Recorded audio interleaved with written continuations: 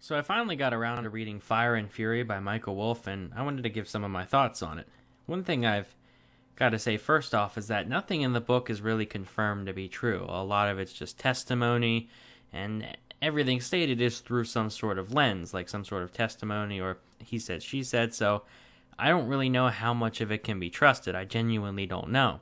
Most of it does make sense. Like when I read through certain claims, I can look at that and say, that's probably true. Like based on what I know outside the White House, that would make sense.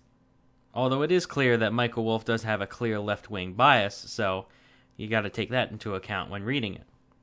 But honestly, I don't understand what the big fuss is about this book. Like, it seems that if you're on the right wing, you're supposed to hate this book and it's the worst thing ever, and if you're on the left wing, you're supposed to think it's the gospel.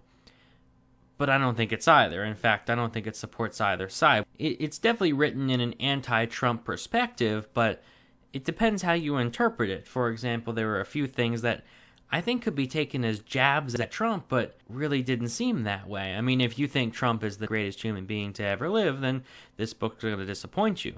But if you also think Trump is the next Hitler and is about to kill everyone, then it's also going to disappoint you. Because actually, it made me see him more as just a human being with certain good traits and certain bad traits. Like, there are certain flaws he has, but they're not terrible things. It's just like, oh, okay, that's his preference. I never really saw it as much of an attack piece, or at least a very poorly done one, but I could see how someone who is really anti-Trump could read it and perceive it as incredibly anti-Trump.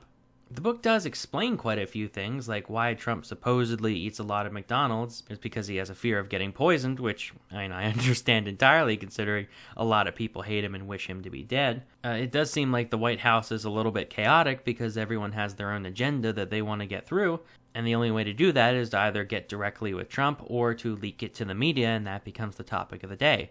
I can understand all that, though again, that doesn't really seem like a negative on Trump. It just seems like, okay, that's to be expected when you hire an outsider.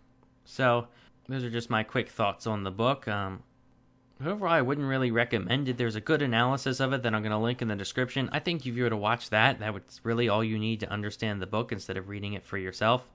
But if you did read the book, let me know in the comments what you thought of it. I really appreciate it. If you enjoyed the video, please give it a like, subscribe, and thanks for watching.